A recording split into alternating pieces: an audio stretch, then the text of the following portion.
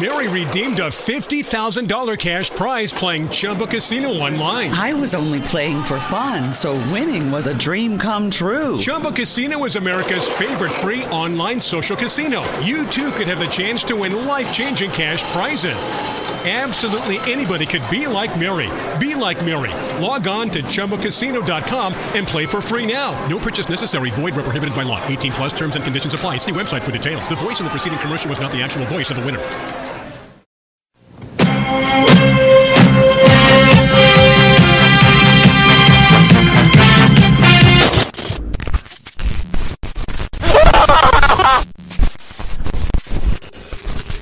We are the things that were and shall be again.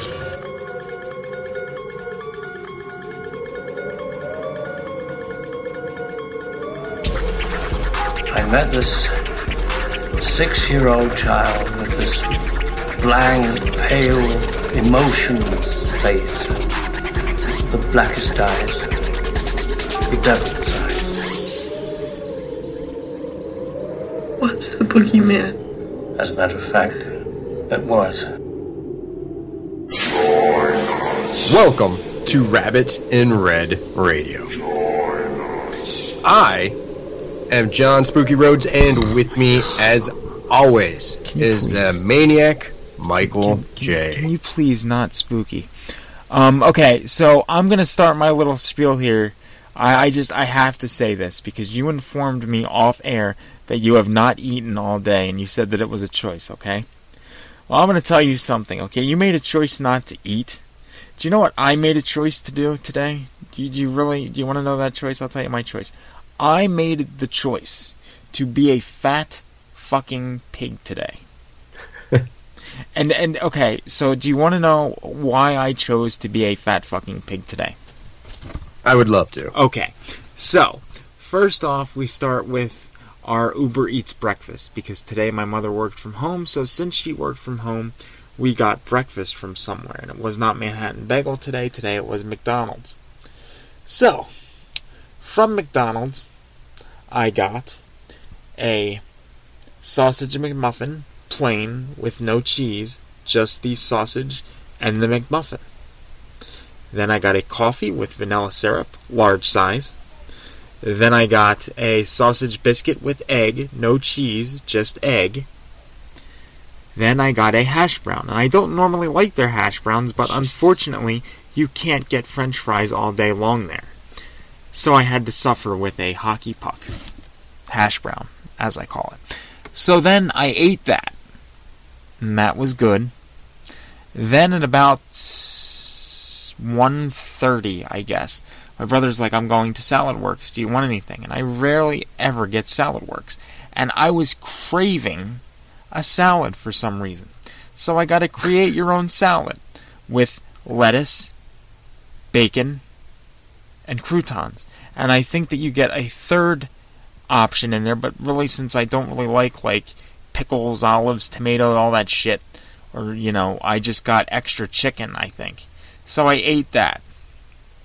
Then, since I knew we were having, kind of like a marathon recording session today, I decided to have dinner before that. So my mom finished work at about 4 o'clock, so I packed up all her work stuff, and then we ended up getting Popeyes for dinner.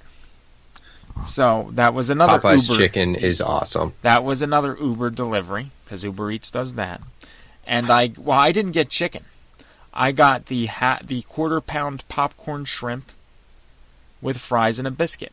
And I got a sweet tea to drink, because I enjoy their sweet tea. So, I ate the popcorn shrimp, and it was a little spicy, and I was sitting there, and I could feel my stomach churning, and I'm like, and I'm like, can I continue? Really? Because I was really starting to feel full. I'm like, I am really fucking stuffing my gullet tonight. I think I'm just really stuffing it. So, but I keep eating, and then I get to the fries, because I can't eat the fries and the shrimp at the same time. I have to eat the shrimp, then the fries. That's how that works. And then the biscuit comes after everything else is done. So, I eat the shrimp, and then I'm like eating the fries, and I'm like eating and like I was holding the box on my lap, And I'm eating, holding the box on my lap, and I'm like, oh, God, it's really just filling up my fucking stomach. I feel so bloated. I feel like such a fucking violent, disgusting pig. I can't deal with it. But I just like keep, and it's like I'm thinking, I could always just put it in the fridge and eat it later. No, if you reheat the shit, it's gonna suck. So you gotta just eat. You gotta just fucking do it like a champion. So I agree there. There are certain foods that you just have to finish. So there's no point in you can reheat it. It just doesn't taste the same. It's not the same. So I fucking marathoned through that bitch. I even ate the whole fucking biscuit. But let me tell you, and you probably have never seen this movie, but when I was done, I felt like fucking John Candy in The Great Outdoors after he ate the old 96er. Of course I've seen The Great Outdoors. Do you know what I'm talking about then? Yeah, that giant steak that was all gristle and Yes. That's what I felt like after I had finished the Popeyes with all that other food that I shoved down my fucking throat today. I was like, ugh. But I'm still holding it down. I've just been farting violently for like the last fucking 3 hours. Yeah, well, besides what we've ate, let's actually get into it, because this episode is all about the future of Friday the 13th. Or Friday the 13th future.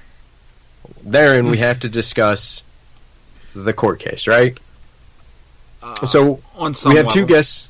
We have two guests coming up that we will be getting to here once we're done. Right. Well, actually, we do have to say I mean, we have to give some credit where credit is due. The first guest that we will have on the program, Dave Z, did suggest to us kind of like off air during the 4K, fake 4K discussion program. Right. So yes, we have the two guests coming up. Yes, we do. It's emotional. And I really hope you guys enjoy those, but we're going to be diving into Friday the 13th. So, Mike, let's talk just a tiny bit about Friday the 13th. Right. I mean, we all know that you hate Friday the 13th and you're a Halloween fanboy. Okay, but that in no way, shape, or form means that I hate Friday the 13th. See, wait, there's a difference. Wait, I'm using your logic here, because you said that I hate Halloween because I'm a Friday fanboy. Right. But there's a difference. See, you hate Clerks. Like, you hate it. You think that it is a horrible film. You hate it. You cannot stand it. Right? I just don't think it's good. I don't hate it. You're retarded. I don't have much of an opinion of it. It's retarded. Not a good film. No, you're retarded. Whereas I don't have hatred for Friday the 13th. I enjoy it. I just feel that Halloween is better. Ah, okay. Well, now that we got that out of the way and you made sure and played to the cheap seats of our listeners that actually, you got a pop out of with your whole little Kevin Smith thing. Wow.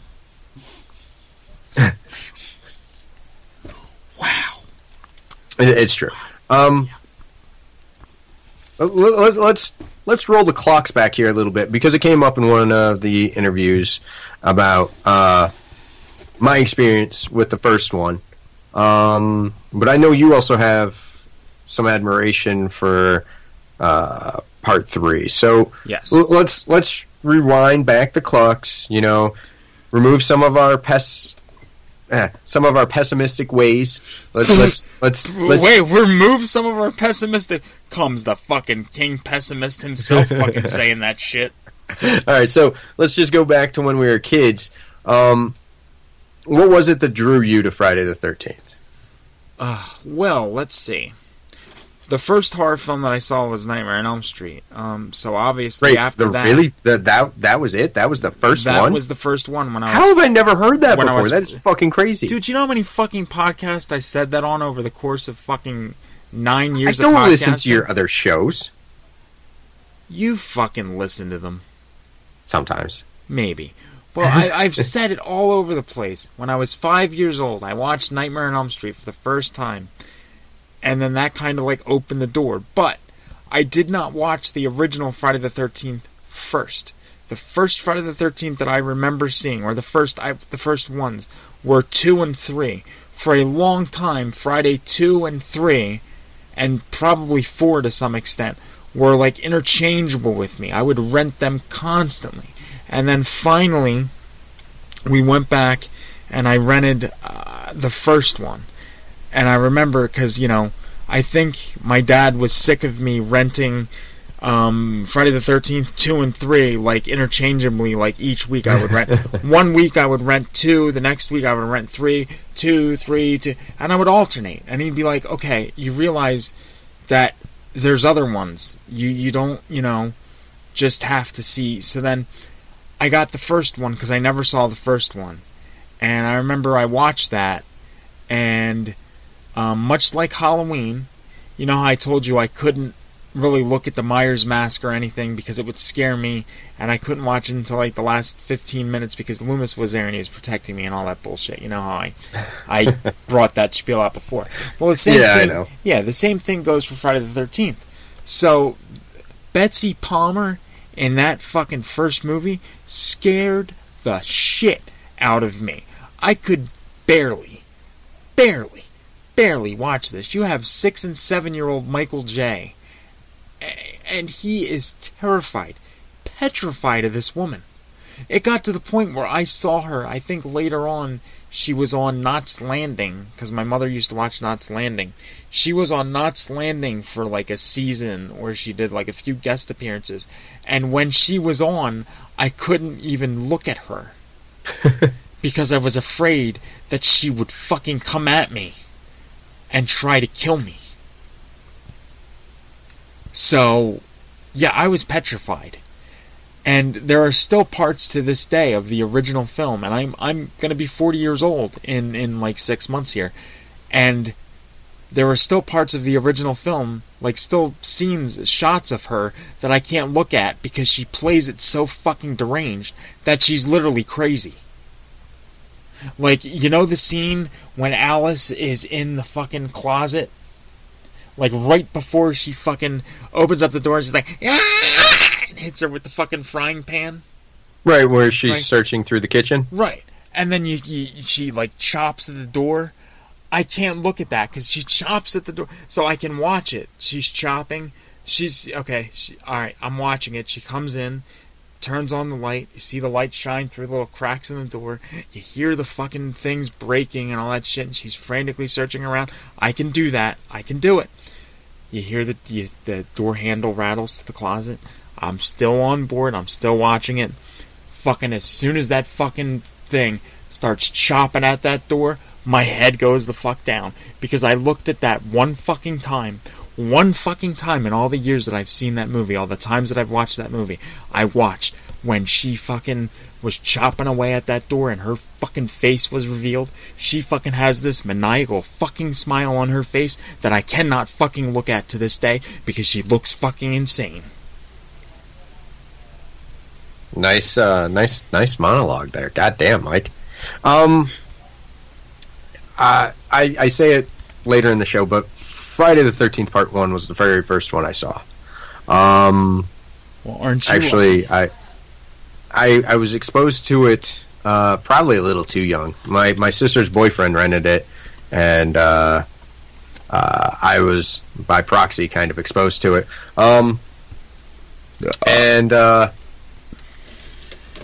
I remember when the body comes through the window. You mean Brenda? Yeah. That scared me. But really the thing that sticks out in my mind is Jason. That terrified me as a kid. That stinger worked perfectly. And it actually stuck with me for a while. I remember, we'd go boating, and I just remember sitting on the side of the boat and it popping in my head. That scene, Jason lunging up and grabbing her, and it stuck with me. It stuck with me for a while. And that actually kind of integrated itself into my subconscious. I would get afraid of something, and then suddenly that primal fear that had been instilled in me by this film kind of would pop up. It's like, well, something's just gonna jump up from fucking behind the couch and grab you, or whatever it was, and that was always there. But past that, really for me, I kind of stuck with Friday because it was fun, and that's kind of the theme of the franchise, is fun. And it's always kind of had, I don't want to say a goofy heart or anything like that, but it's always kept fun as part of it. It's never really been mean or, just malicious in any way. It's sure, it's gory, and sure, it's got its kills and all that, but it's always had fun while doing that, and that's really why it stuck with me. Is they're a fun watch, and it's always interesting to see how Jason is going to kill somebody, in whatever circumstance he's in whichever way he can. And I think that's kind of why I didn't really get into the others, even when I was exploring and trying to watch as much horror as I could as, a tween, I guess they'd call them now, or a teen, or whatever the fuck it was. Texas Chainsaw Massacre, at this point in time, I consider it a work of art, and I absolutely love it, but it was just too, a little too real, and there was no fun to it. It was just straightforward scares. Halloween, I've always loved the first one. We've talked about that in the past, but there was something about the franchise that kind of took itself a little too serious for me back then at that age. Freddy, I never got into Freddy. I don't know why. Except the shitty remake. I love that fucking film, and I'm not ashamed to admit that. Well, speaking of remakes, I think the Friday the 13th one is quite polarizing, actually. And for the longest time, I had been a huge proponent of it. I remember comparing it to people shitting on my childhood memories and love. You think? And I don't consider it that anymore. I actually just recently rewatched it. You're on drugs. And, sure, it's problematic. I'm not saying that it's perfect. I'm not saying that it's, up there with all the others. It's got its problems. But having rewatched it, I think I can trace those problems. And Mike, you're scoffing over there, so I'm assuming that you are one of the people that still are in the it sucks camp. It's an absolute fuck. Well, no, I'm not going to say it's an absolute shit show, because it's not an absolute shit show. It was great up until the Friday the 13th text superimposed on the screen. After that, it turned into a total shit show that I no longer was interested in watching. Now, why is that? Just because, okay, we all know it was written by Damian Shannon, or Damien, whatever the fuck his name is, Shannon and Swift. Let's just say that, it's easier. Right. Fucking, they wrote the team behind. That was Freddy vs. Jason. Yes. Right. Yeah, that was a masterpiece. That was fucking brilliant. Okay, you're not gonna get anything better than that. I get that. Okay, but then they come on and they do the fucking shit show that is fucking Friday the 13th, the reboot. I mean, it's just. And why? Because you're loved not saying why. You're just. When I first saw it, I loved it. I went 2 times opening day. So what changed? When it came out on Blu-ray a few months later, and I bought it and I watched, and I was like, this really doesn't hold up. I really think this is kind of shitty. I'm gonna stand by that stance just because perfect nipple placement. I don't care. That is so stupid. Stupid. And she didn't have perfect nipple placement. Her nipples sucked. They were too big. I can't stand them. Okay, so let me point this out. I think the writing is actually good for this, because what it does is it tries to evolve the world. All right, Evolve it. Okay. Let me go. I let you talk. Woohoo! It tries to evolve the world. It places it modern day. All right, so you're not shoeholed into trying to fit everything into the 80s, even though I think you'd be more successful this day and age doing that.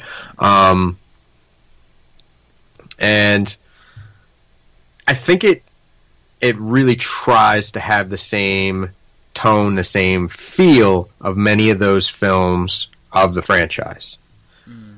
I think the problem was the director.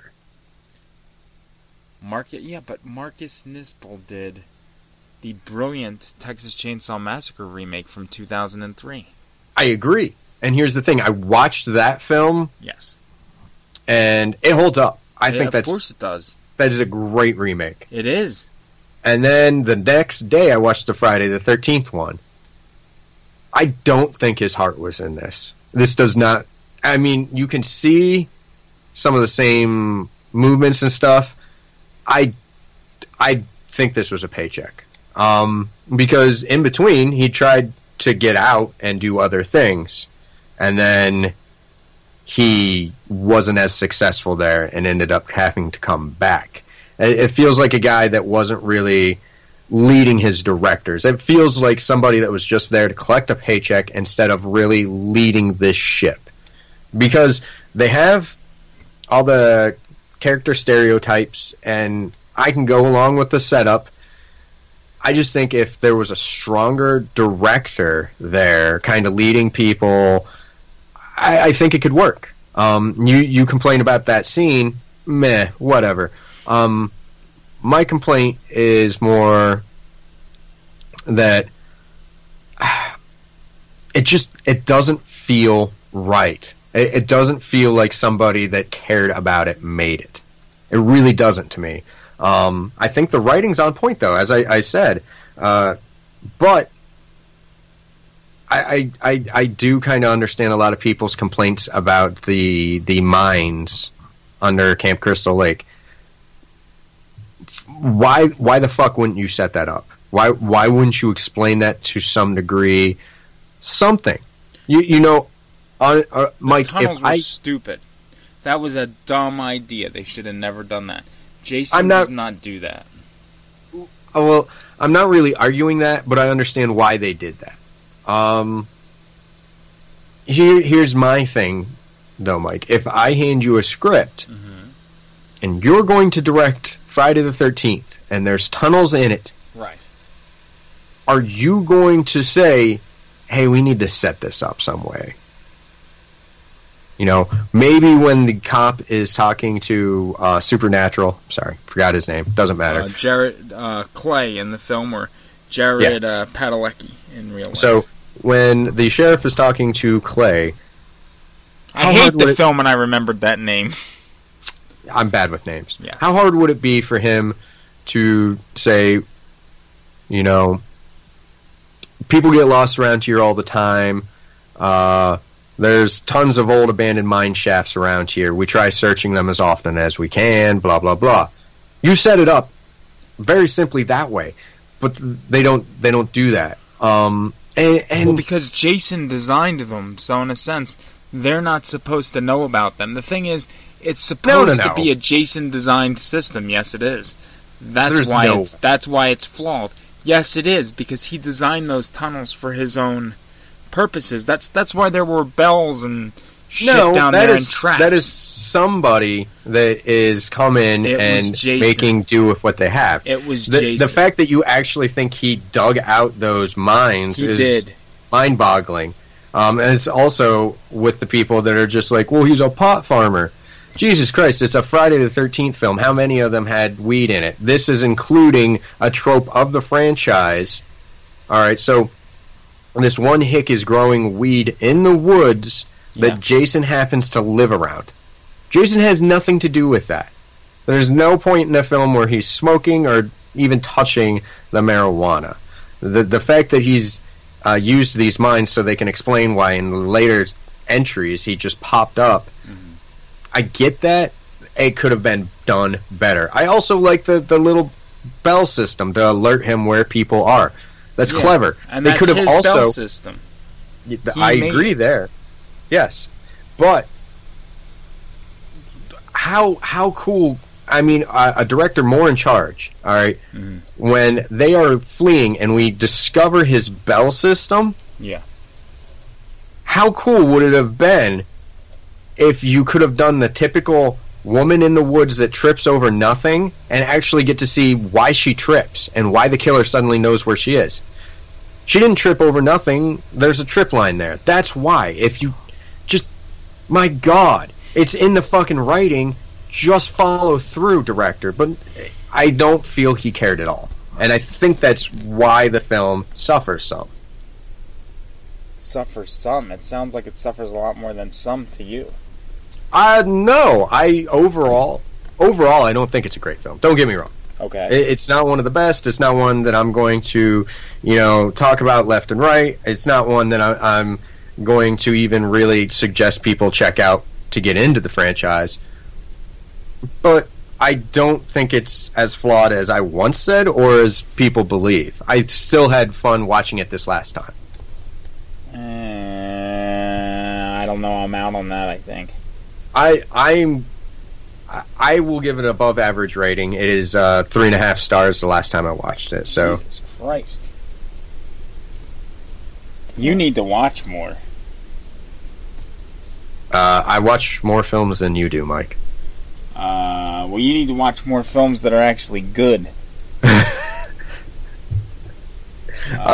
Namely ones by Kevin Smith. There's not that many of those ones. Wow, okay. I mean, especially not in the last few years. I mean, holy shit. We got to go back. I just farted again. What was his last good one? Clerks 2? No, Tusk was really good. No, Tusk was fucking horrible. Tusk was brilliant. I cannot believe you made me watch that. Because it was a brilliant film. It still is brilliant. It's in no way a brilliant film. And fucking Tusk and Red State, holy fuck. Those were so good.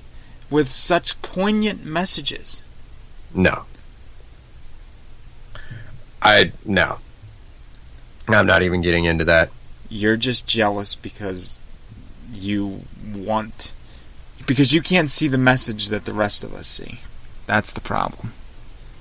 I'm just not drinking the Kool-Aid, man. I've seen far better films.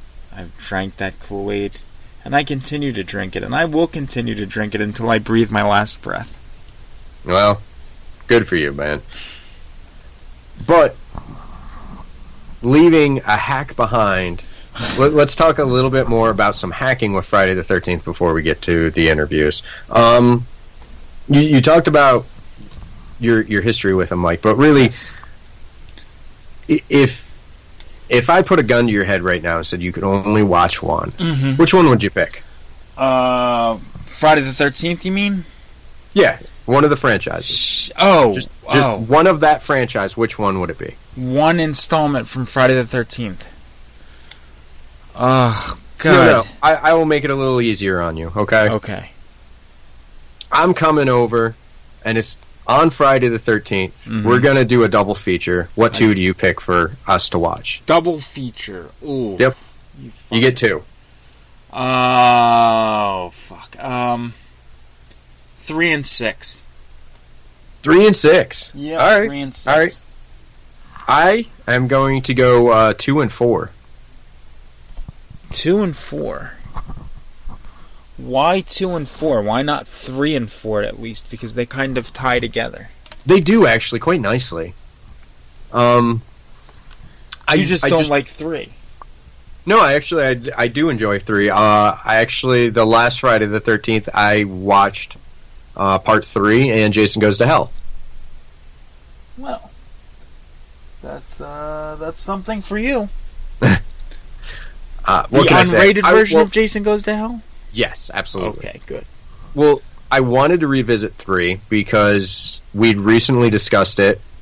I think that was even off air, just us bullshitting. Probably. But I know you're a big fan, and I remember kind of liking it. I had it on VHS, so I just wanted to revisit it, and I enjoyed it. It's a lot of fun.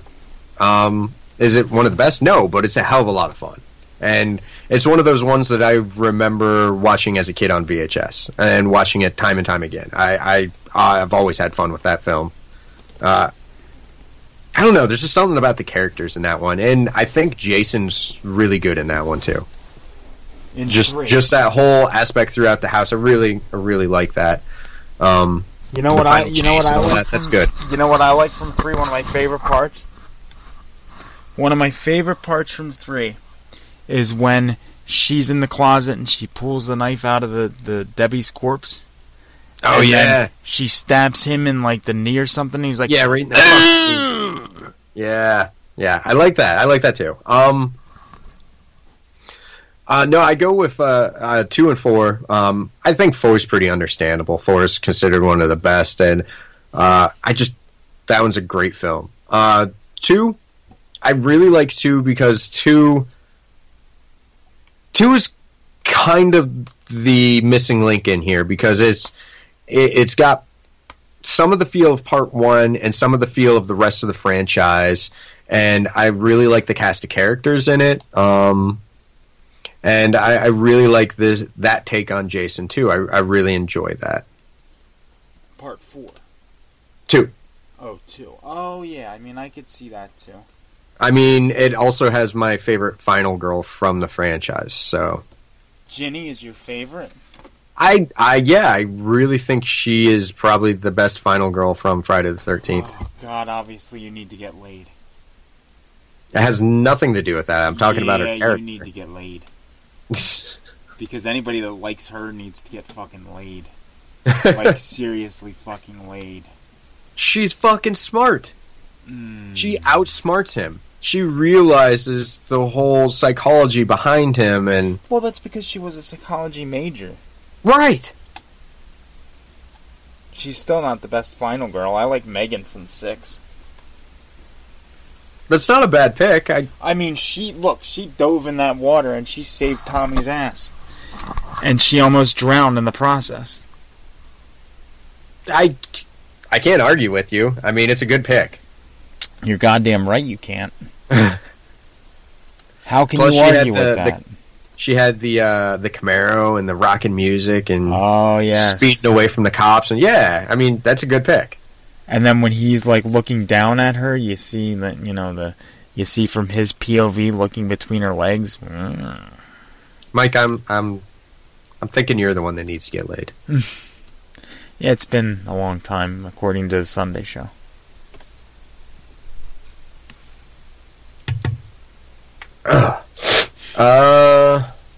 Alright, well, we got our favorite final girls. If we were doing a double feature, let's finish it off with your favorite kill, and then just kind of what you want to see from the franchise in the future. And then we will be back with interviews. So, interviews. Yes, plural. Yes. But favorite kill, Mike.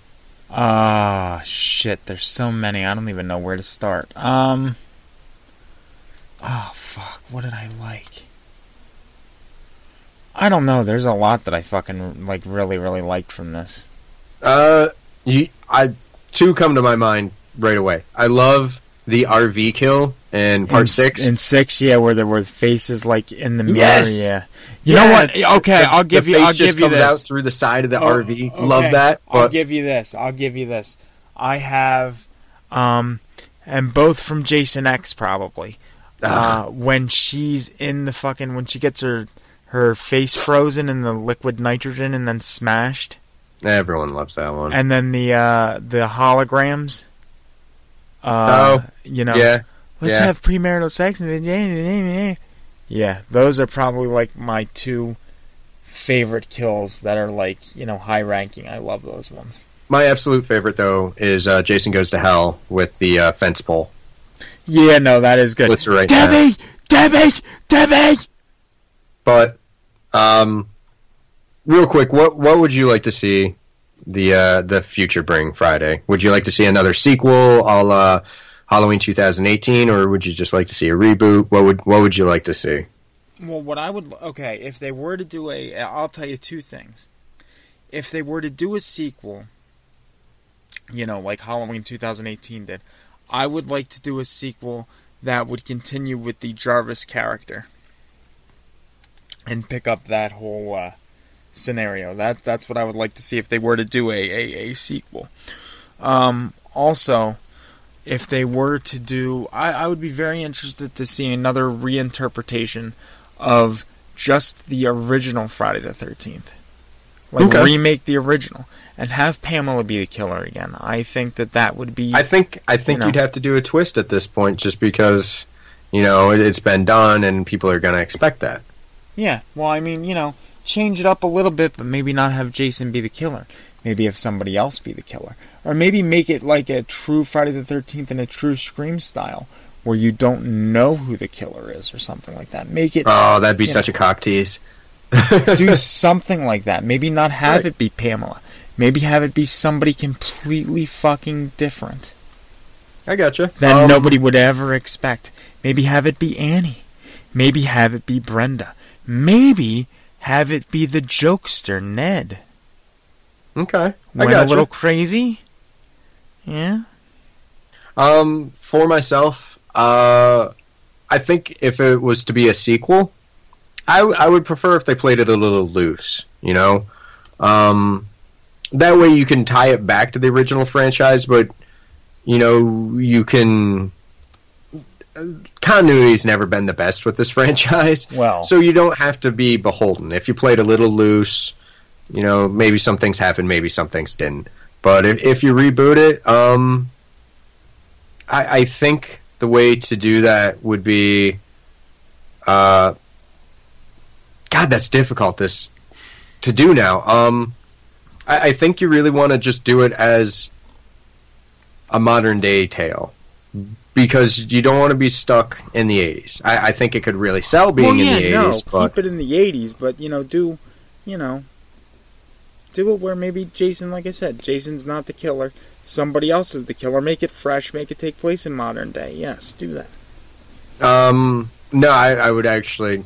Jason's too iconic. I mean, that's like doing A Nightmare on Elm Street without Freddy. Well, they could bring Jason in the sequel like they did in the actual franchise. I think you have to kick it off with Jason, but I think you should maintain some of that mystery and really play up the whole 80s aspect. Maybe the killings actually happened in the 80s. It's traumatized the town. You can do... What would be really fun is the campfire tale that kicks off a flashback, and you do it all VHS style with the crackly lines and just straight up like it was on VHS. And I think that could be really fun. You get the background, you get some more kills that way. I think just have fun with it like that, and I think it could be really interesting. So yeah, I agree with you. I think that could really work. But before we go into the interviews, just recently we lost somebody very important to the Friday the 13th franchise. Yes. John Carl Buechler passed. And it's really... That's sad, because I have got to meet him and speak with him, and he was a very nice man. But just specifically talking about Friday the 13th, he has one hell of an entry, and I think it is underrated. And I really wish that his uncut version could be restored and the vision that he had for it be released. But I feel that the original material is too far gone. Well, you know what I was thinking about doing? And I don't know for sure if I'll do it. Maybe if I can, figure something out, like an actual time to do it. I was thinking about maybe having a Rabbit screening of the uncut version or the ultimate cut that I put together. I would be 100% behind that. I think that would be a nice tribute to him. Well, because that was the first... Friday 7 was the first one that I saw theatrically, so... his installment was my first theatrical experience. 6 was supposed to be, but my brother was born and there was no babysitter around, so it had to be 7. That bastard, he ruined it. Yeah, I know. It would have been 7-year-old Michael J. going to see Friday 6 in the theater. Instead, it had to be 9-year-old Michael J. Actually, no, I think I was 8 at the... Yeah, I was still 8 at the time. Because it was May of 88. So yeah, I was 8 at the time. 8-year-old Michael J. going to see Friday the 13th Part 6. I mean 7, not 6. 7. There you go. Yeah. 7.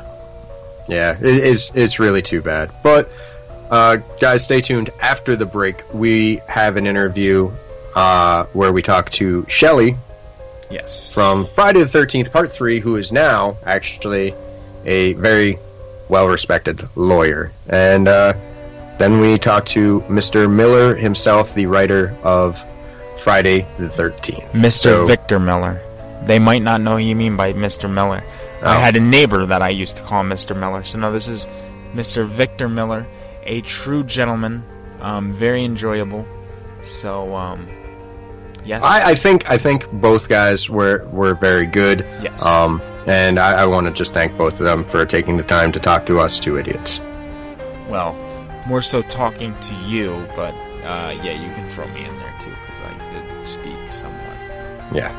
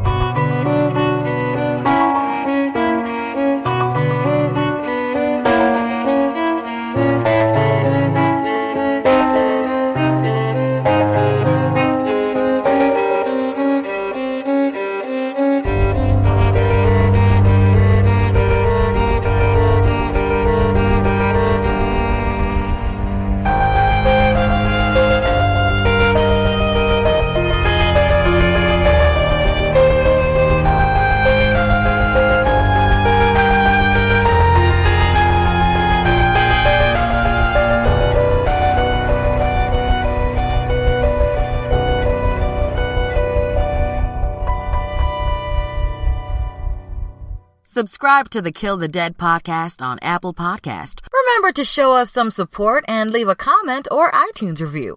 Have a project you'd like to promote? Contact us. killthedeadpodcast@gmail.com.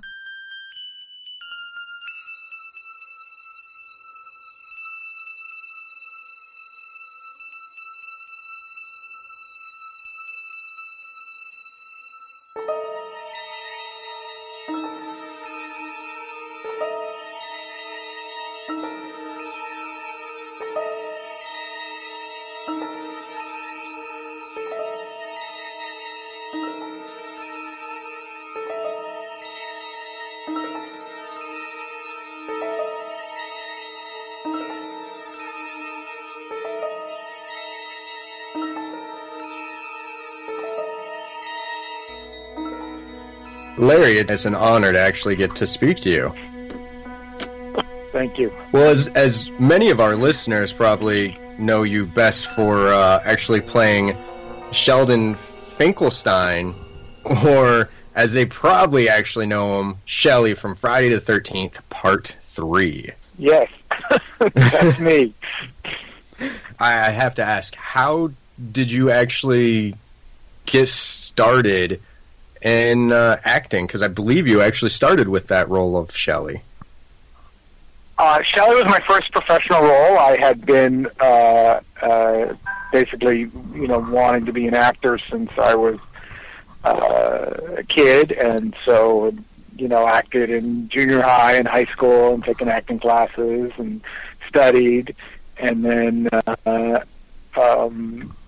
it was so then in 1982 I was a theater major in college, and I had this job on the weekends where I was handing out movie tickets to screenings of movies. We do in LA, test screenings. And so I was in Westwood on a Saturday night handing out tickets to a movie no one had heard of called The Road Warrior. And well, this was January of 1982, so it was a movie in Australia. No one had heard of it. And these people came up to me and said, they looked at me and said, "Are you an actor?" And I thought maybe they'd seen me in Grease at high school, and I'm like, "Yeah, I'm an actor." And they said, "We wrote this movie, and we think you'd be perfect for it." And those were the writers, Marty Petrasser and Carol Watson, and they just saw me and said, "Yeah, that's Shelley, that fat afro, that's him." So that's how I got my first professional job. Well, which is kind of the way that everyone always hopes they get their break, right? You're just doing something and somebody stumbles across you and just, you're perfect for this role. And you were one of the few that I've actually got the chance to speak to that's actually the case for them. That's impressive. I'm certainly the ugliest person that has ever happened to. Well, maybe Michael Berryman. Maybe it happened to him too. I'm not sure on that one. I will have to ask him. No offense to Michael, but just being curious, what was it actually like making Friday the 13th? Well, it was fun. To me, it was nothing but a good time. Here I am. I'm 18. I want to be an actor. I'm in this movie. I got a good part.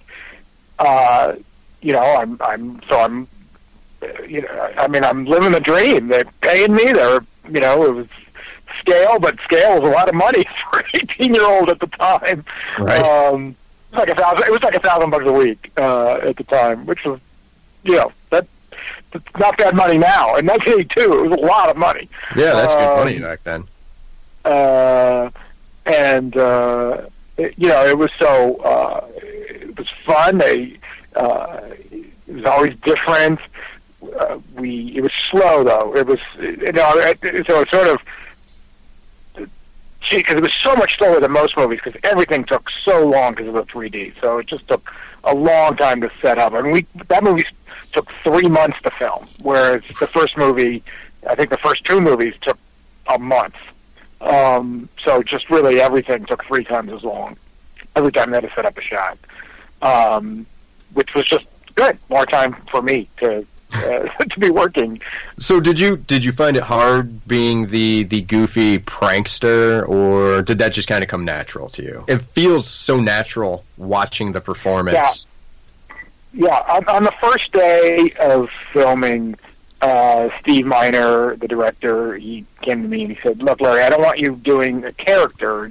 It's just be you. Just be you." And so everything was just sort of, it wasn't like, what would Shelley do? It was just, what would Larry do in this situation? Because it was very similar. Look, Shelley was a wannabe actor. I was a wannabe actor. Shelley was a guy who wasn't doing well with the girls.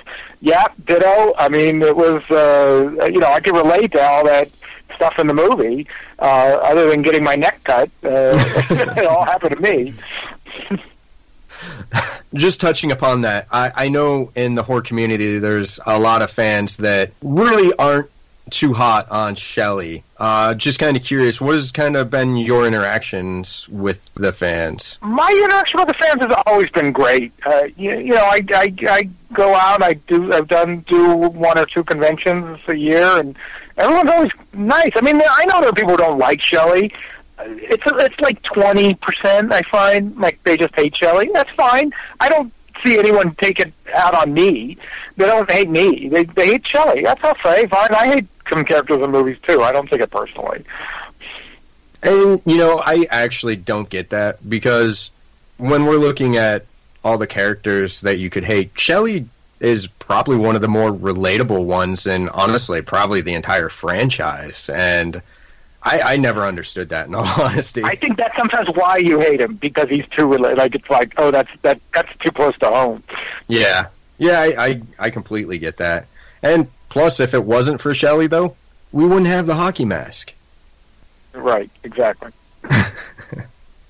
After Friday the 13th Part 3, you kind of went on and did an episode of Fame. You guys are too young to remember the TV show, that first incarnation of the TV show Fame. Yeah, sorry. It's all right. I was up for a recurring role, and I didn't get it, so I got this little part as a constellation. You kind of shortly thereafter transitioned out of acting, correct? So I was 18 when I did the movie, and then when I was 26, I went to law school. So I gave it a try.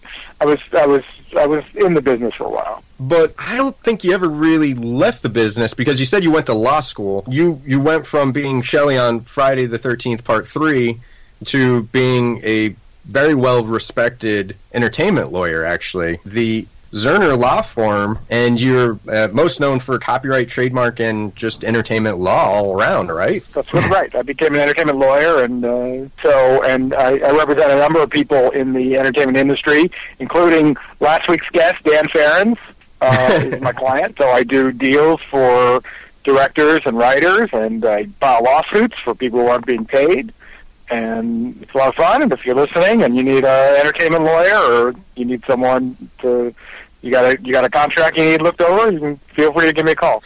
Mike, I see we're not the only ones that do our research. I'm feeling a little outmatched right now. Yeah, that's pretty good, actually. I'm surprised. Larry, you have ties back to Friday the 13th. First off, for laymen like myself that don't fully grasp the whole situation with copyright and everything, what is kind of the situation currently with the Friday the 13th franchise? Well, so there's a lawsuit between Victor and Sean, and do I need to explain all about the lawsuit, or just you want to know what the current status is? Well, I think most of our listeners have been able to follow it. For the most part, they understand that there's been a dispute between who actually owns the rights. So I'm just kind of curious the current status right now, or at least your take on it. So Victor won the lawsuit, which gives him the rights to the first movie, but only in the United States. So as it currently stands, Victor owns the rights to the first movie in the United States. Sean owns the rights to all the other movies, and the first movie outside the United States. But the way that works is, because that gives Victor the right to make the exclusive right to make derivative works based on his movie in the United States, that gives him the exclusive right to make to Jason, even adult Jason in the United States. And so really, no one can make a movie, because you can't make a movie that just has U.S. rights or just has foreign rights, and you can't make a movie unless you sort of just totally change Jason, which they're not going to do. You need them both to come together and make an agreement. And so they both have to come to an agreement on how to split the money going forward. But it's complicated, even for someone like me, who, there's very few people who know more about copyright law and the Friday the 13th franchise than I do. The idea of saying, okay, well, if we make a movie that's a remake, or we take Jason, adult Jason, and we make a movie, what is Victor's share of that? And what is Sean's share of that? Or if we do a doll, right? Lots of Jason merch, right? If Mecca makes a Jason doll, it's a Part 7 doll. Well, again, what should Victor get, and what should Sean get? There is no answer to that. There's no set thing. We're in really uncharted territory, and so it's just very difficult. And there's a lot of money at stake, and there's also probably a lot of just bad feelings because of the between Victor and Sean. No one's out there rushing. So when after Victor won, Sean he appealed the verdict, and then last month they withdrew the appeal on a stipulation. They stipulated to withdraw the appeal.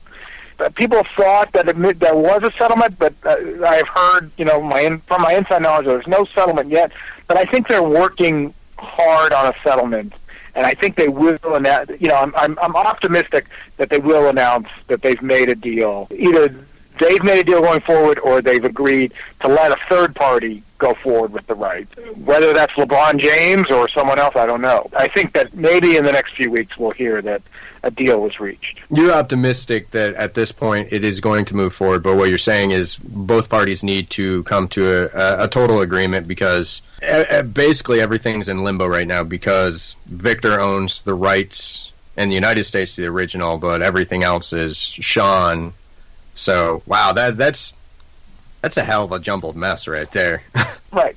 It is. Wow. With this going forward, you're just saying that they need to come to an agreement where, say, if it's a reboot or whatnot, they're both getting a set percentage, basically, right? Right. Okay, I just wanted to make sure I was following, because we were going into this, and this is not my field of expertise. This is actually why we sought someone out that it was their field of expertise, and honestly, who better than you, a well-respected lawyer in this field that also was an actor in the field. I mean, it's a match made in heaven.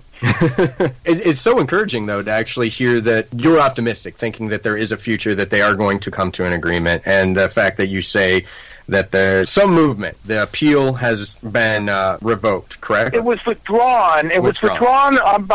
They both agreed to withdraw it. I think that maybe that was a few weeks ago, and I think it's only good for 30 days. So I really think we'll know something in the next couple of weeks, because I think if they Sean has to they'll come to a deal, or Sean has to refile. Okay. Okay. For the appeal, and so I just know through the grapevine that they're certainly talking, and it's not like they're not talking. So they're trying to work something out. I don't know more than that. Well, talking about the future, I don't want to leave our discussion at this. I mean, I appreciate everything that you've been able to tell us. I feel that I'm doing you a disservice, because, let's face facts, we talked about Friday the 13th, your experiences briefly, and then you breaking down for the simple people like myself that don't fully understand all this. You've kind of got back into acting a little bit more recently, haven't you? I still love acting, and because I represent people in the horror business, and I go, hey, I'd love a part, and so my clients and friends will give me little parts in their movies, and I love doing that. It's great, and I stayed a SAG member, and I'm happy if someone out there goes, hey, I'd love to have Shelley in my movie. Give me a call. If it's a SAG movie, I can do it. I'm out there. And I have to say, what I absolutely love is that you keep playing characters named Shelley.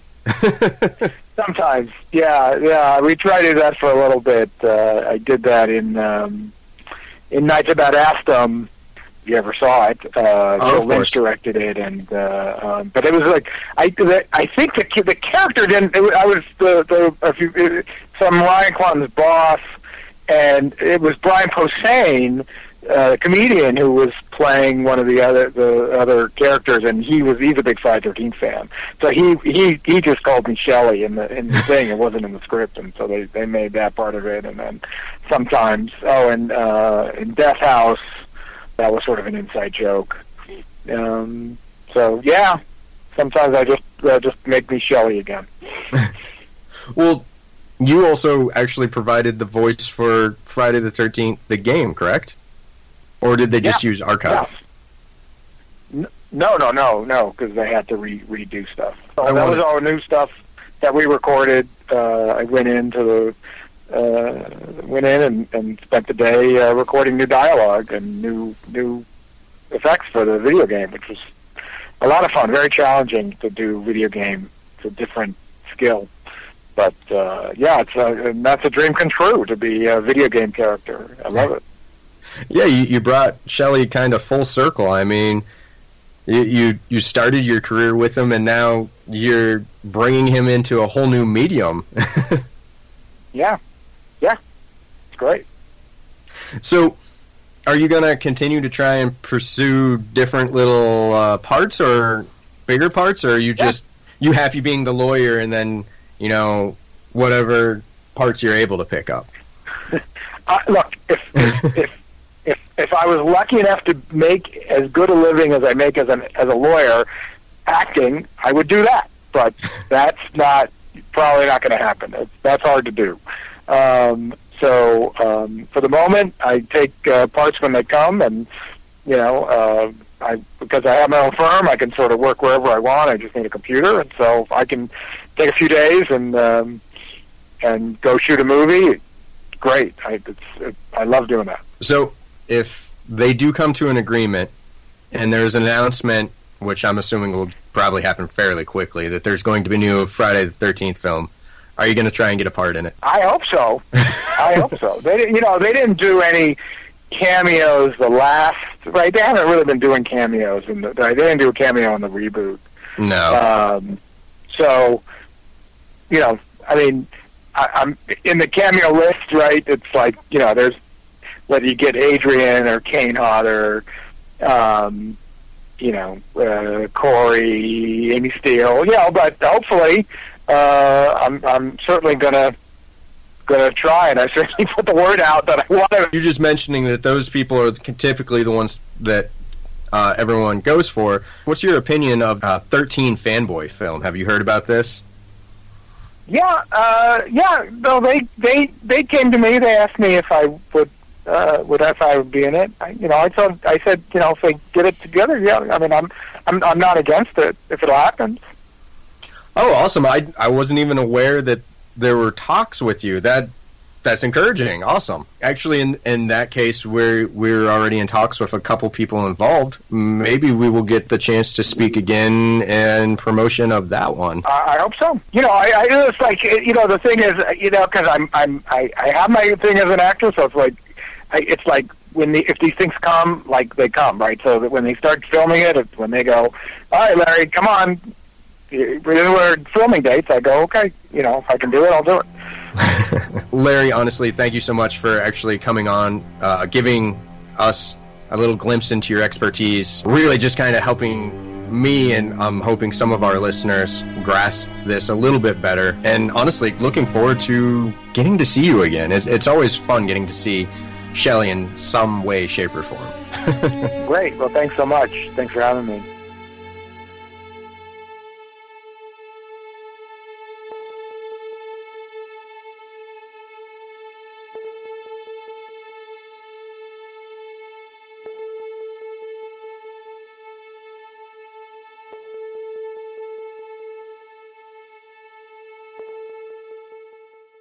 This'll keep you quiet.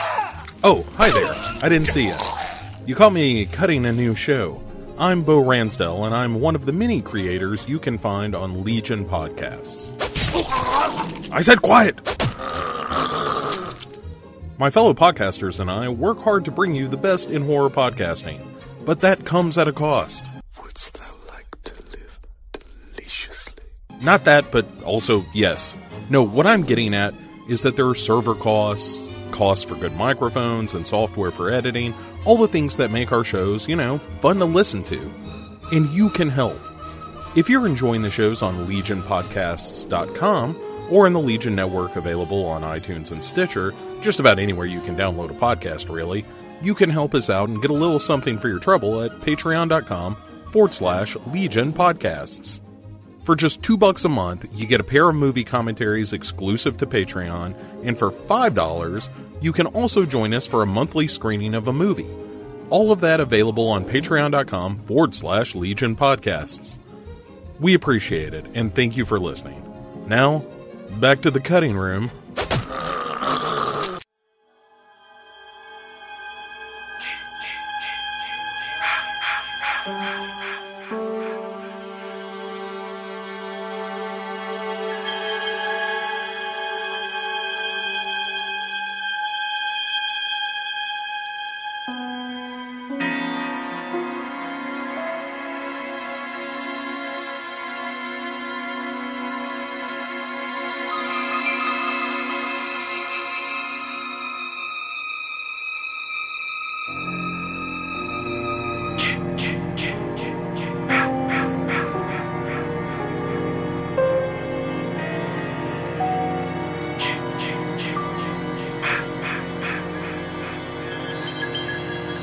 Victor, it's a real honor to have you here. I greatly appreciate it.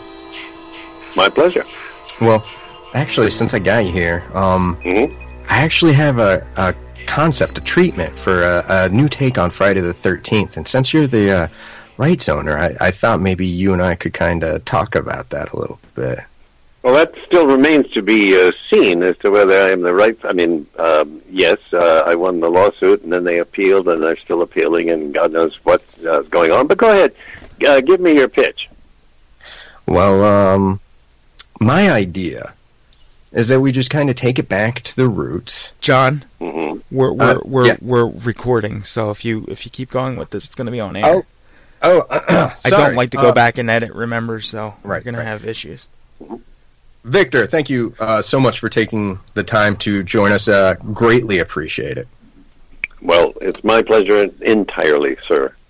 Well, there you're wrong. I mean, to actually get to speak to you is honestly humbling. Oh, my God. Call your therapist. I am here. Ask whatever you want, except anything to do with a legal case I'm not allowed to talk about, but otherwise, feel free. Okay, so let's go back kind of to the beginning. You actually started off with a film called The Black Pearl, correct? Unfortunately, yes, but you have to start somewhere.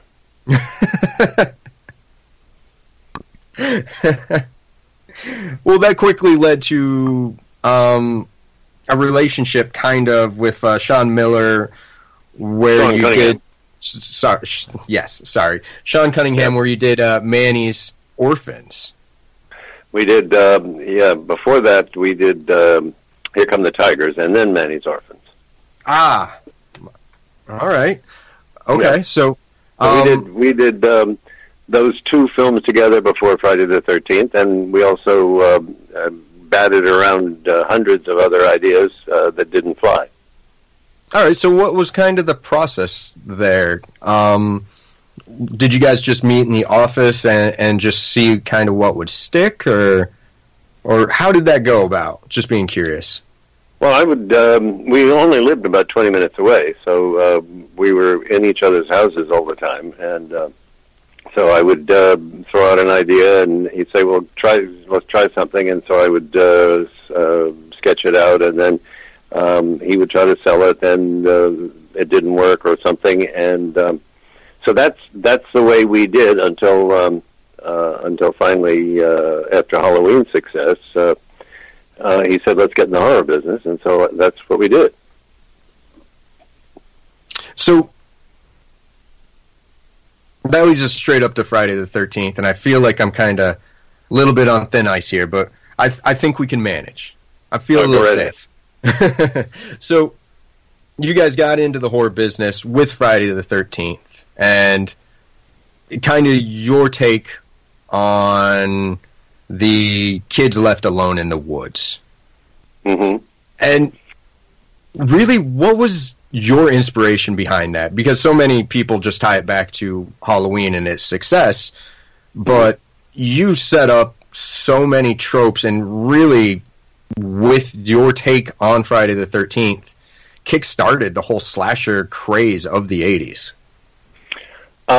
But yeah, I don't know. It's a mixed bag. I mean, I know that John Carpenter is not happy with me, but I learned as much as I could from Halloween. It was a beautifully constructed film, and so I basically saw what the structure needed to be, because up to that point we'd done nothing but little family films, and so. Unbeknownst to me, psychiatrically, it was exactly where I needed to be. That horror was much more fun for me than, and it really sprang my imagination loose, than how to have a bunch of little teenagers running around loose and everybody saying, "Oh, that's fun." And it turns out that I worked out, in retrospect. I mean, God, what have I got here? How many years? 1980, that's 20, and you add that to whatever this is. You got almost 40 years worth of this thing. And so it basically opened up all kinds of things in my psychological attic. And so it was, Halloween certainly gave me the idea of, the structure and stuff like that. But the rest came out of my own terrible childhood. Oh, really? Yeah. Well, I mean, for one thing, I never went to summer camp because I was scared to death. It just seemed in and of itself a terrible thing to do. my brother went to summer camp, and I said, I'm not going to do that. And so it just, one thing led to another, and of course, the whole theme of the movie was spelled out to me by a shrink who said many years later, and I've said this before in other interviews, that she said to me, I don't believe you don't know why you made the villain a mother. And I said, what? I wanted the villain to be a mother because it was different from all the other villains I'd seen. And she said, no, this is the mother you wish you'd had, because she would fight and kill people to protect her son. A little late, obviously, but the thing was that your mother would have sold you down the river, and paid no attention. Said, as I've said before, if I had drowned in the lake, my mother would have said, "I told you not to have a tuna fish sandwich before you went swimming." You only have yourself to blame. And so, quite out of my own psychiatry, Mrs. Voorhees emerged, and thank God for Betsy Palmer, because she was absolutely the queen of the whole thing. And so, one thing fell out of another, and it was all about terror. And of course, I have since got a much better idea about why terror and horror movies are really good for people. Because without horror movies, we wouldn't know what good is. And so the horror of horror movies is a lesson for everyone to not do. I mean, it's a wonderful way of sort of experiencing the terrors of real awful behavior, because there was kind of a psychosexual delight in seeing Kevin Bacon get a hunting arrow through his chest after making love. So the whole thing is fraught with these. You said tropes. I don't know what one is actually, but it is this sense, this puritanical sense that somehow teenagers should not screw around, and if they do, they should be killed. And that is kind of the way I was raised. I mean, when my father and mother told me about the birds and bees, the only thing my father said in the conversation was, don't knock anybody up or they'll sue us for everything we've got. And so I was already off and running in the wrong direction. So Friday the 13th was really a wonderfully I don't know what salubrious kind of thing for me to get all that crap out, even though I didn't know what I was getting out. Well, I really have to go back and give you credit for Friday the 13th, because everyone credits Halloween, and I'm not disparaging or taking anything away from Halloween, but me either. I mean, if I had not seen what Deborah Hill and John Carpenter did, I wouldn't have had a clue, because I'm a scaredy cat. I don't go to horror movies. Well, something that you did was you took kind of two formulas, in my opinion, and you can totally tell me if I'm wholly off the mark here, but you almost took the Agatha Christie murder mystery and you mixed it in with this slasher, so you have the built-in mystery, and you have characters developed well enough that they're completely understandable and believable. I mean, you can even see that Mrs. Voorhees, in a completely different movie, she is the hero. In her mind, she's the hero. Right. Oh, and it's so well thought out. Well, I don't know about thinking out.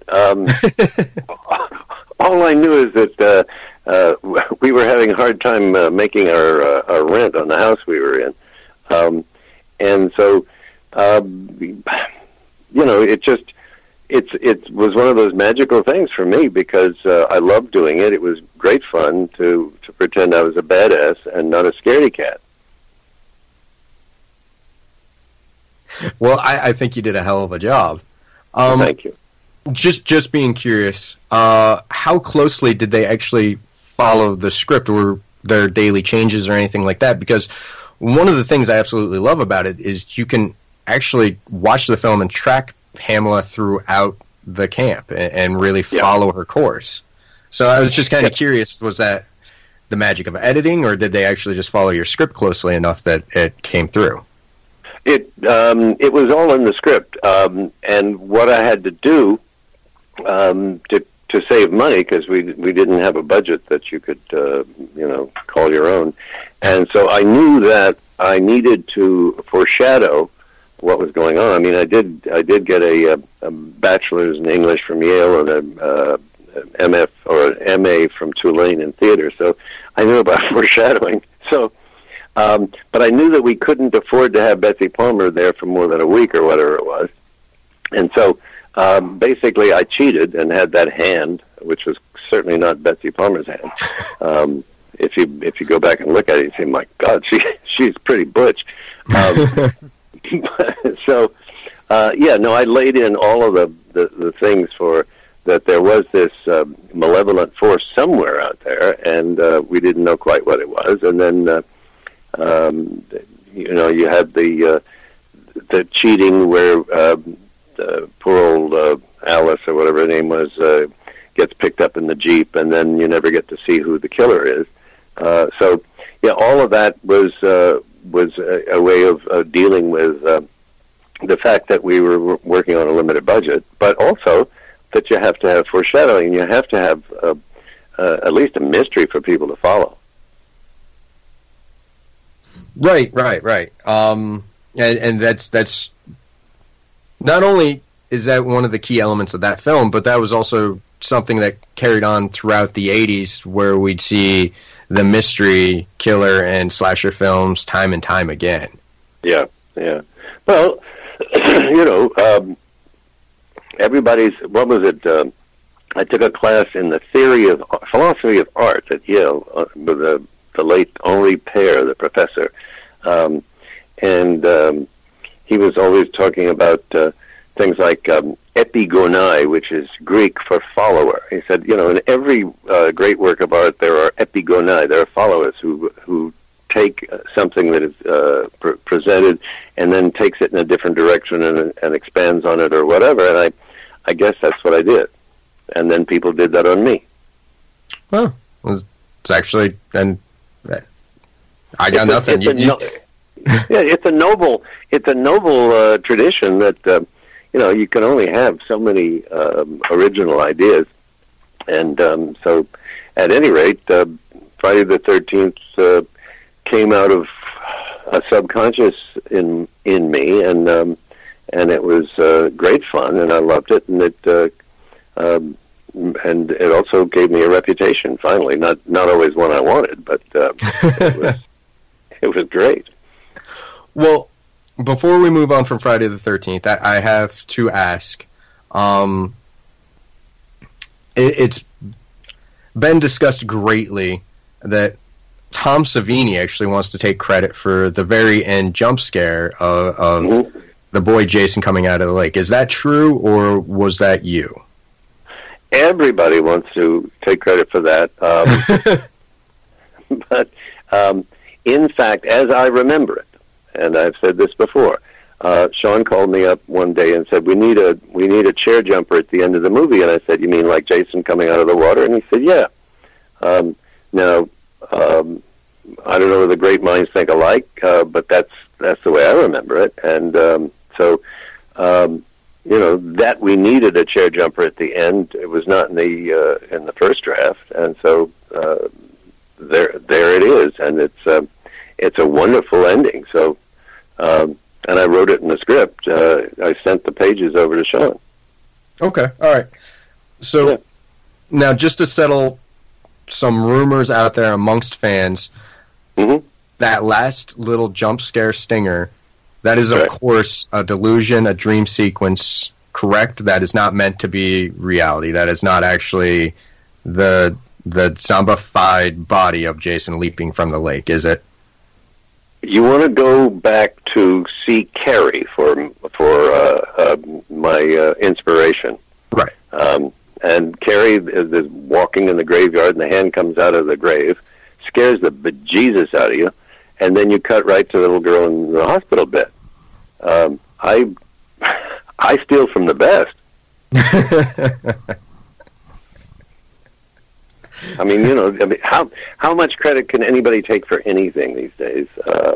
It's just a happy accident that Sean and I got together, and this thing happened. And it's, this is the way stuff happens. I completely agree. And, you and Sean both played a pivotal role in the evolution of the horror genre with that film. Just kind of looking back, how do you feel about that? Well, surprised for one thing, because at the time we were facing all kinds of bankruptcy in my house, and I would have been happy, because we did those two kid movies, and they made almost nothing, but they paid for the rent every once in a while. And I thought this was, but they went into the drive-in circuit and didn't do all that well. And then I thought, well, this is going to be the same as the others. And so, no, I had no dreams that this would be a milestone in the history of horror. And that's probably all to the good, because I wasn't conscious of how to build for the future. I was only just trying to scare the shit out of myself. So, with you saying you weren't trying to build to the future, I then have to ask, what is your thoughts on the franchise going on past part one? Well, I mean, I'm certainly happy that it had a life of its own. I mean, I wish I had been invited to participate in it, but that was not to be. And such is the story of Hollywood. Now, I do absolutely have to ask, is it true that you actually haven't seen any of the other Friday the 13th films? I saw one. Okay. I think it was some guys wanted to interview me, but they wanted to interview me having seen one of the films, and so they sent me a copy, and I saw it. I've forgotten which number it was, and it was, it was fun. I enjoyed it. Okay. But it's a little tricky, I had after Friday the 13th, before it opened, I was writing corporate videos for some company that was actually it's before videos. They were doing slideshows in those days, and so I was just trying to keep up my my bank account. I tried to, at one point, because I had hepatitis, the kind you get when you eat bad clams, as a kid, and so this company in Bridgeport, Connecticut, was doing research on antibodies, and so they said if I came in and gave them a sample of my blood, and if I had enough antibodies, they'd give me $25. So I went there, and I didn't have enough antibodies. So that was me at the edge of Friday the 13th opening.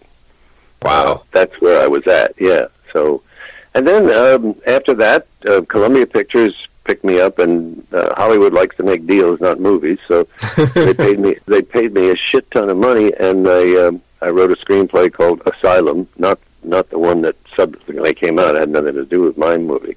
And then they just put it in turnaround. So it's somewhere sitting in the files of Columbia Pictures.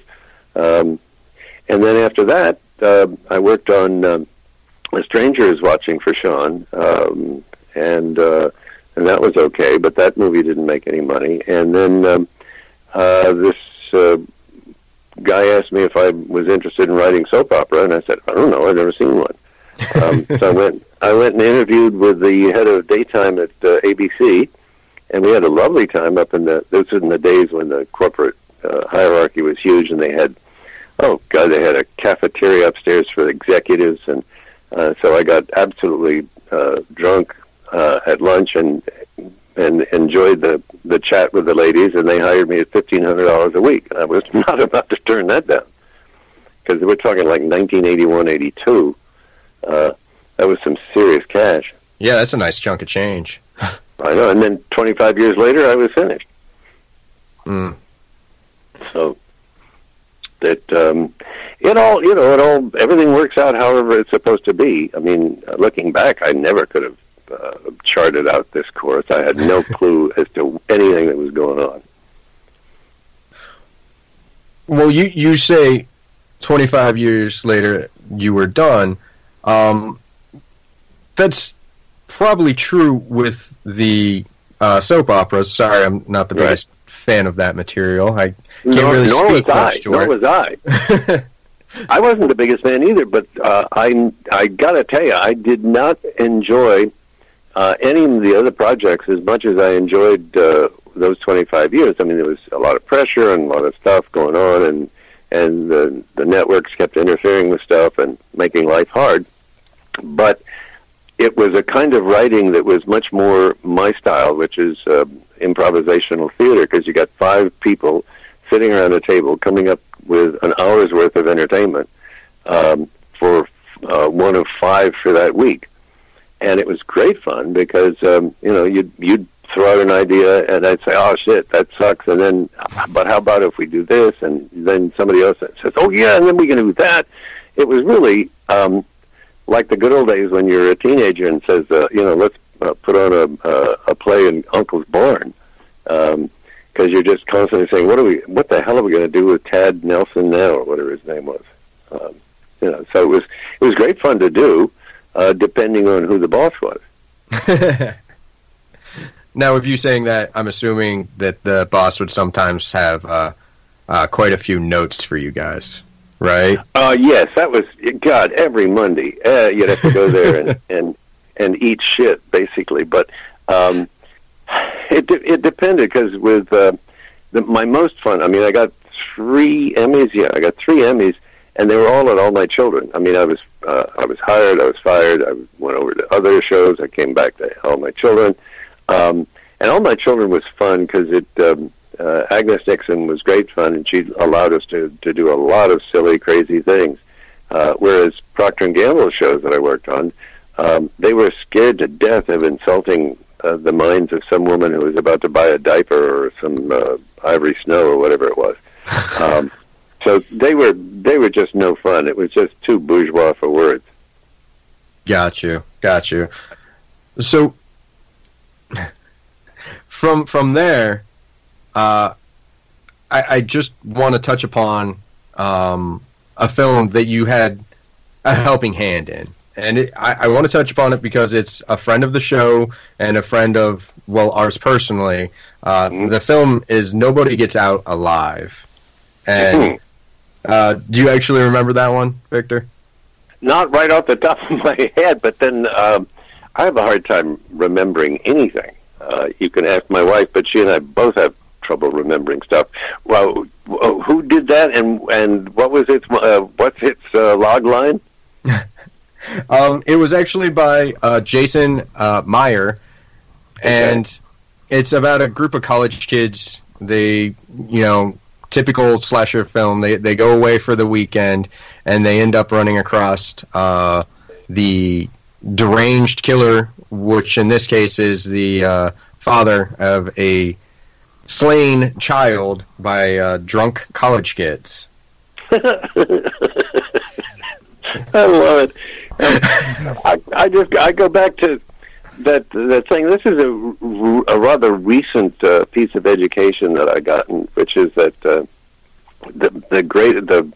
and I mentioned it earlier in our chat here, that if you didn't have horror movies, being good would be a lot harder to do.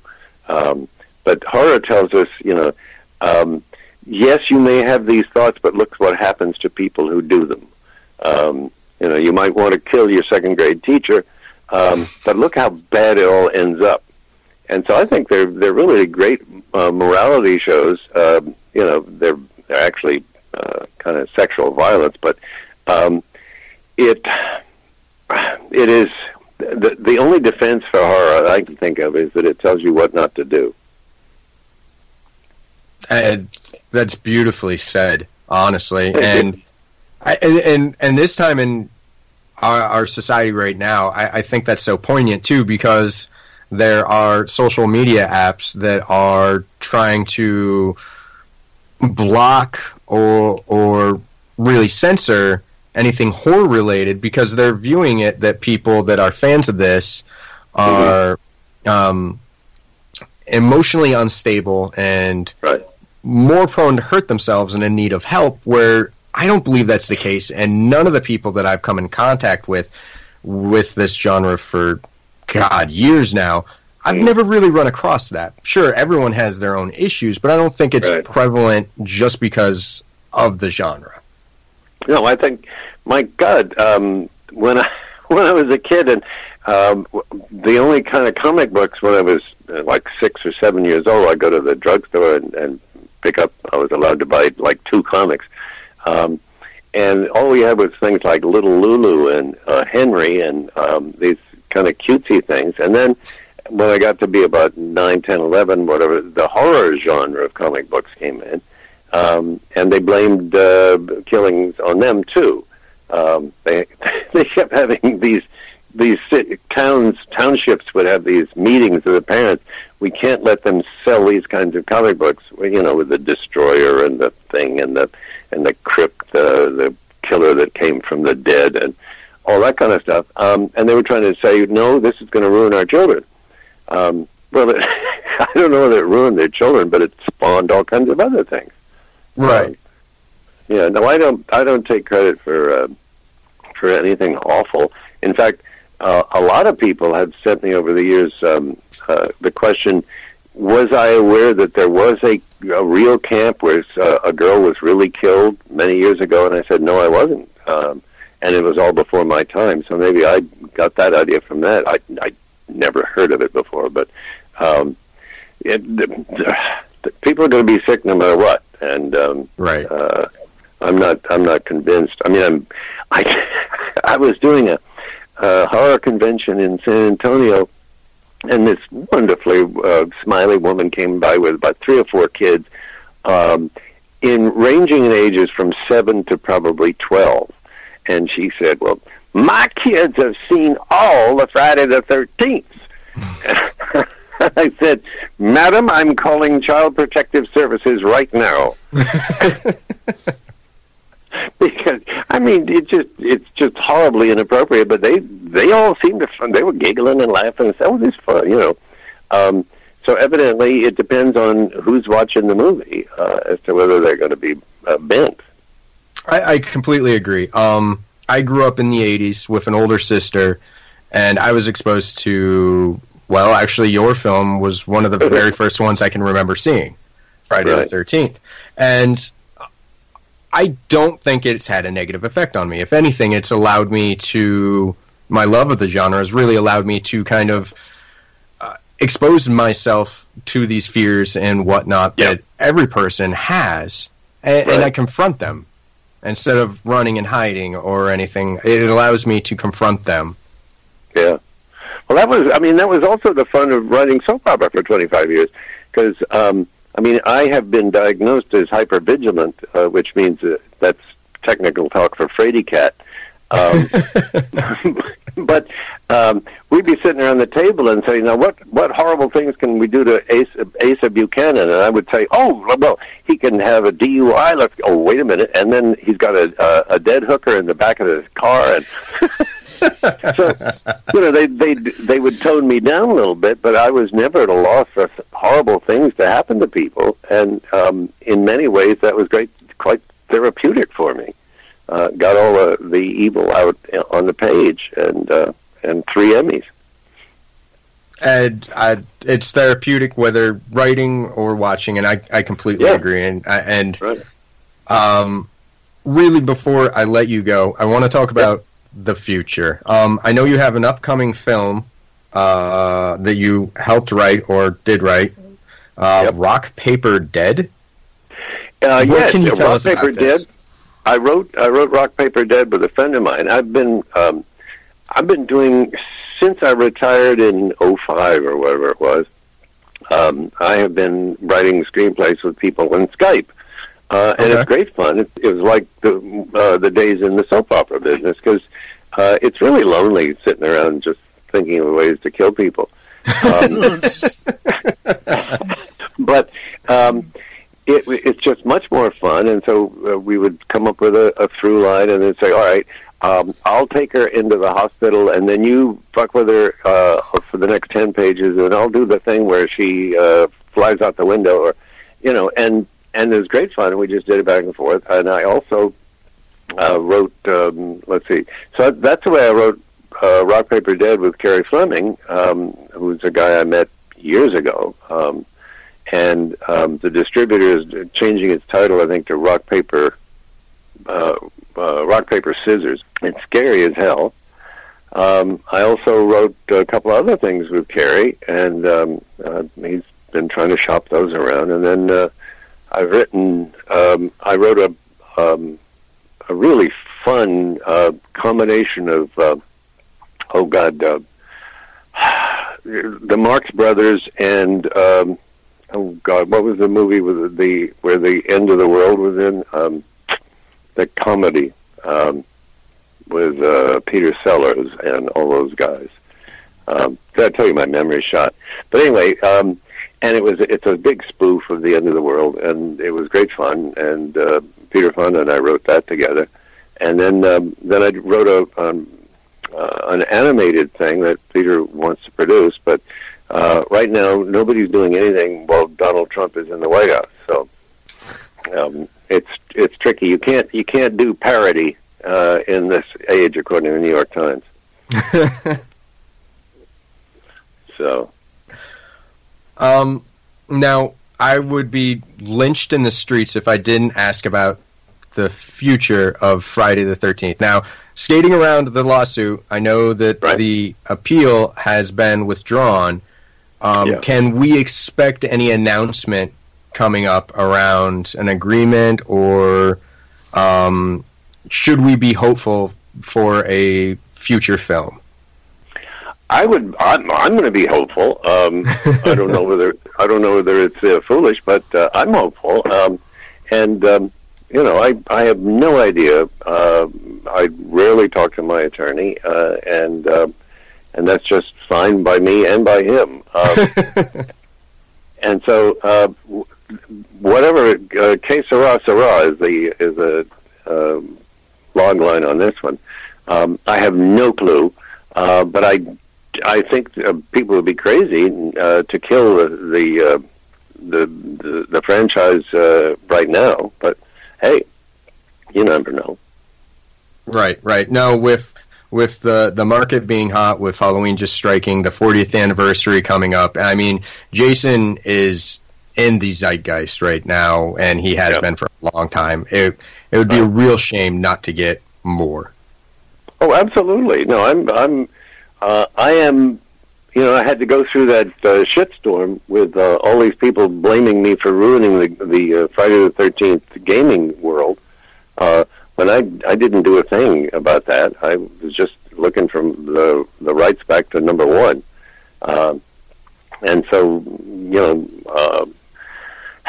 I can't think that people who are involved in all of this are going to kill the beast.